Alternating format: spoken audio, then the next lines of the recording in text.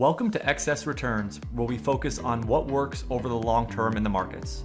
Join us as we talk about the strategies and tactics that can help you become a better long-term investor. Justin Carbonell and Jack Forehand are principals at Validia Capital Management. The opinions expressed in this podcast do not necessarily reflect the opinions of Validia Capital. No information on this podcast should be construed as investment advice. Securities discussed in the podcast may be holdings of clients of Validia Capital. Hey guys, this is Justin. In this episode of Excess Returns, we talk about quality investing. While it would seem on the surface that quality investing is easy to figure out and define, that's not necessarily the case. Jack and I talk through the various metrics on how one may try to find quality companies quantitatively.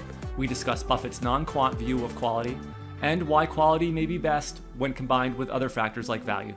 Thank you for listening. We hope you enjoy this discussion on quality.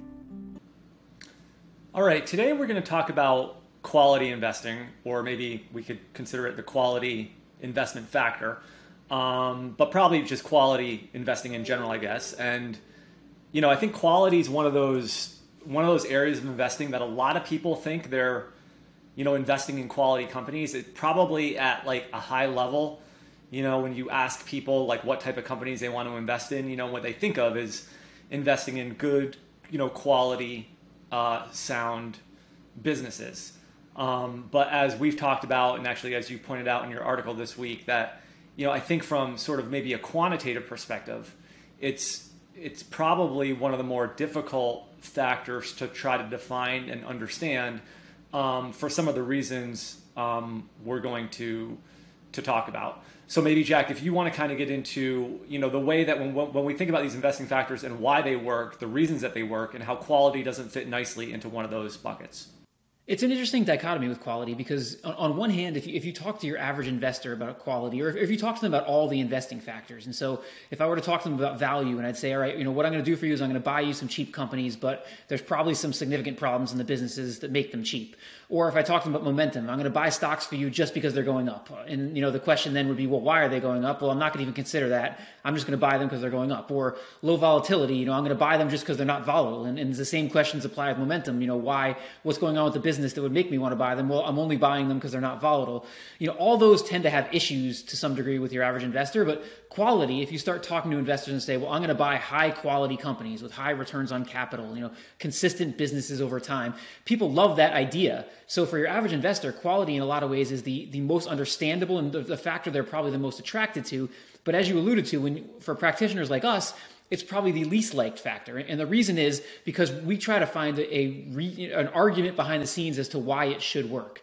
And we typically, those arguments fall into two categories. One is a risk-based argument, or one is a behavioral argument. So for the risk-based argument, is there an argument that these types of companies, these high-quality firms, are riskier than the market? You really can't make that argument. And then the behavioral argument is there should be some reason why investors should systematically misprice these securities. So for example, with value, investors tend to overestimate the problems with value firms and bid the stocks down, and that provides an opportunity for people buying them. But what are the reasons that someone would bid the stocks down of a high-quality company? There's some explanations which we won't get into here, but they're not nearly as strong. And so it's just an interesting factor because on one hand, your average investor loves quality. On the other hand, trying to explain why it works behind the scenes is much more difficult for someone like us. And yet I think when you look at like the largest companies in the market, so if you take like the S&P 500 and you break out maybe the top 20 companies that have really performed well over the last decade, probably you would mostly put them into this overall overarching quality area of investing. But again, it's very tough to define. Maybe some companies had, growing and expanding profits. Other ones, maybe like Amazon, just have been growing like gangbusters, and so there's some growth elements there, but there's also some quality elements there too. So to your point about when investors, normal retail investors, individual investors think about quality, a lot of the companies that they have the most exposure to, probably in their own portfolios, if they're selecting stocks or even in index funds, are those types of companies that have really done well and that have quality characteristics. It's interesting because as those FANG type companies have matured, they've sort of become more quality companies. So they've always been growth companies, but as they mature and as they go forward in their development, they have become more quality companies. And so those types of compounding companies do typically exhibit elements of quality. I think that's true. I know we're going to use this AQR framework to define quality, and I'll let you get into that. But one of the things I wanted just to mention is, we do run a lot of strategies on Validia, and a lot of them have elements of quality embedded in them. So I'm thinking like our Buffett-based model based on the book Buffettology that has, consistent profits along with it wants to see a decade worth of higher than average return on equity, return on capital. We have Piotrowski's value investing strategy, which looks at a whole host of accounting improvements across the firm. There are other strategies, even like the Peter Lynch model, that sort of have like a debt to equity component. So it's trying to reward companies with low levels of debt. So this quality thing within those strategies that we run that are based on successful investors and or academic papers, a lot of them are incorporating aspects of quality, but I would say they're and we'll sort of get into how quality can be combined with other metrics, and that's sort of at the end. That's what we're going to talk about. But I'm just kind of setting the stage that there's a lot of different ways that quality can kind of come into these various investment strategies, and I think, but the AQR overview is probably a really good one. I'll let you kind of sum that up, Jack, because that's really looking at a number of different quality measures and trying to bring them into one sort of definition. Yeah, I'll just read their definition that we pulled from them. And it says AQR Capital Management has defined the quality factor, QMJ, or quality minus junk, to be companies with the following traits: low earnings volatility, high margins, high asset turnover, indicating efficient use of assets, low financial leverage, low operating leverage, indicating a strong balance sheet and low macroeconomic risk, and low stock-specific risk. Volatility is unexplained by macroeconomic activity. So if you think about that, sort of the things we've talked about earlier, they're getting at all that. These are typically profitable companies. These are typically companies that have consistency in their sales, consistency in their earnings. They typically, if they use leverage, they use it prudently. They're not over levered in any way. Typically, they have strong balance sheets. So all of those things, that's sort of a quantitative definition of what you would think about if you think about a quality company. Yeah, and I think the challenge for investors, though, is if you look at all those things and you find the companies that score highly based on all those factors or criteria, probably the market's already going to have realized that. And those quality companies tend to get bid up, and, they're not necessarily where you're always going to be able to find excess returns, because investors are attracted to those types of companies. And they get more expensive, and if they get too expensive, then that become that expensiveness, I guess, is not good for the future returns, at least of the stock in some cases. Yeah, that's right. I mean, you always have to ask yourself the question, is this priced in? And so typically these types of companies, these quality companies, trade at a premium. A good example, we had Vitaly Katsenelson a while back on the podcast, and he talked about Coke during the Nifty 50 period. And in the period after that sort of Nifty 50 period, I think there was like a 20-year period where you got zero return on your investment in Coke. And Coke was a quality company, growing its earnings and doing all the things I talked about before during that entire 20 years. But the reason you got zero return on Coke is because the valuation coming in was too high. So that's sort of an example of, the market usually appreciates quality, and sometimes it overappreciates quality. And that's what makes it hard as an investor is, I'm trying to find things that are not appreciated by the market. And that's an example that Jason Zhu gave us from Rayliant Global Advisors when he was on our podcast. He talked about, we asked him sort of the same question we're talking about, which is why would investors, how can investors make money buying quality stocks when there's really no argument or a difficult argument as to why quality would work? And he said it really comes down to finding areas of quality or dimensions of quality that are not appreciated by the market. And so he gave the example of high levels of cash. So if firms that tend to have above average levels of cash, tend to run their businesses very prudently. They tend to have, run their businesses conservatively and intelligently. And so he had found that those companies with above average levels of cash typically outperformed, and that was a measure of quality that actually would produce an excess return over time because it wasn't appreciated by the market. And I think that's an important point is, with all the factors, we're trying to find things that the market doesn't recognize. We're trying to find things that are not priced in already. And I think that's a good example of maybe one that would fall under quality that might be one of those things.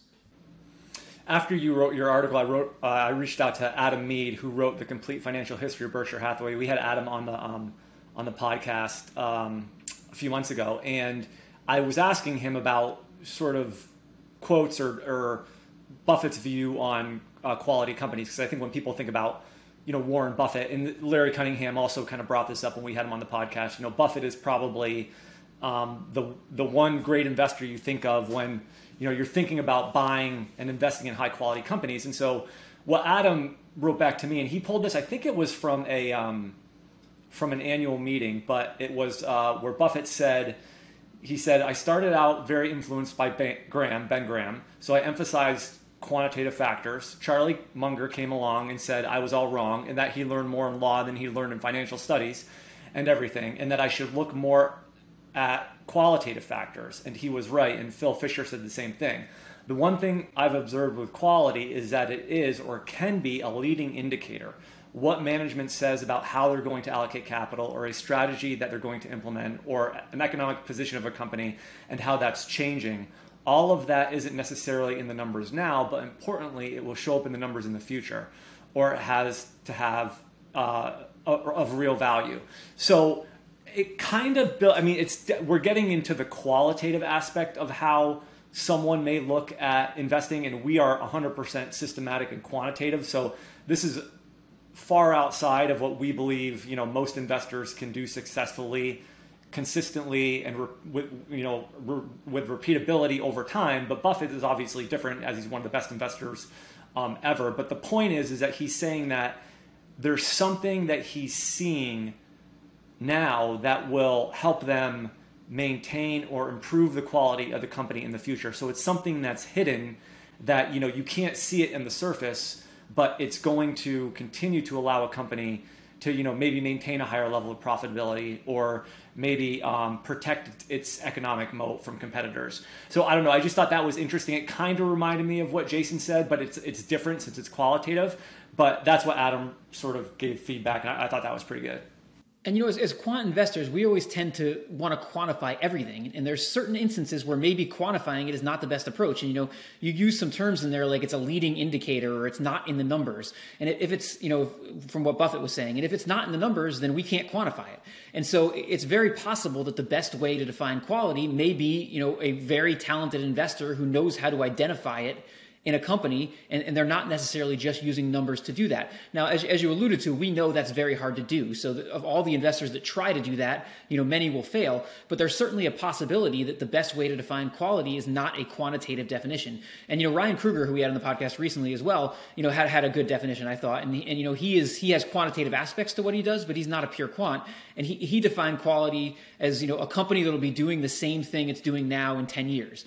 And that's a good way to look at it too. Those are those solid, consistent businesses that, will be in the same thing. What you're getting now is likely what you're going to be getting then as well. So that's another interesting way to look at it. So I do think it's a reasonable point to say quality may not be best defined quantitatively. There, for a good investor, the qualitative attributes may be more important.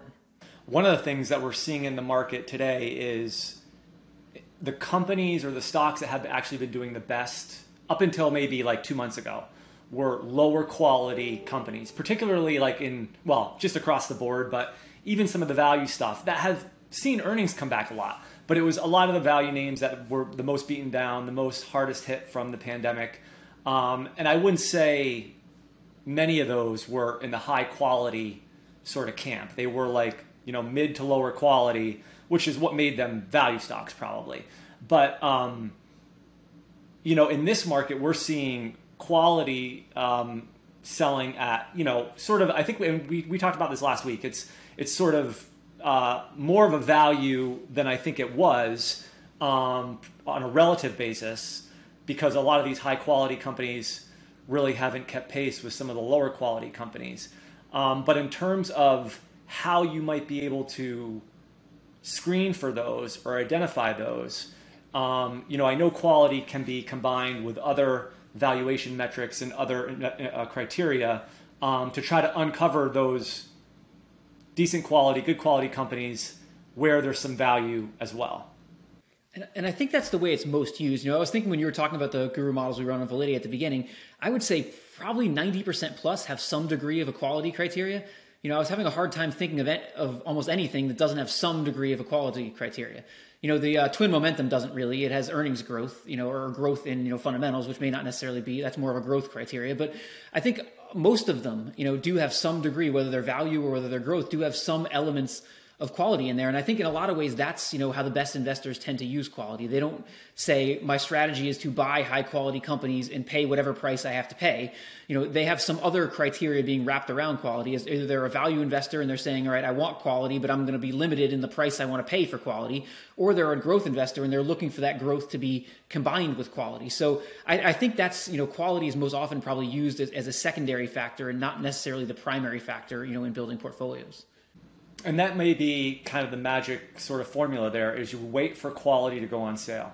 So if you have really high quality companies that you believe, their businesses are going to be consistent and they have the characteristics like you talked about before that AQR was highlighting, if you wait for those companies to go on sale, you can really buy a good quality company at, what is a discount hopefully, and then hold it for the long term and, hopefully get good returns. Yeah, so I think that's a, good discussion on quality, and hopefully, we've helped people kind of learn sort of the advantages of investing in high quality companies, but also sort of some of the challenges. So thank you guys for listening, and we will see you next time. Thank you. Hi guys, this is Justin again. Thanks so much for tuning into this episode of Excess Returns. You can follow Jack on Twitter at @PracticalQuant and follow me on Twitter at JJCarbonell. If you found this discussion interesting and valuable, please subscribe in either iTunes or on YouTube, or leave a review or a comment. We appreciate it.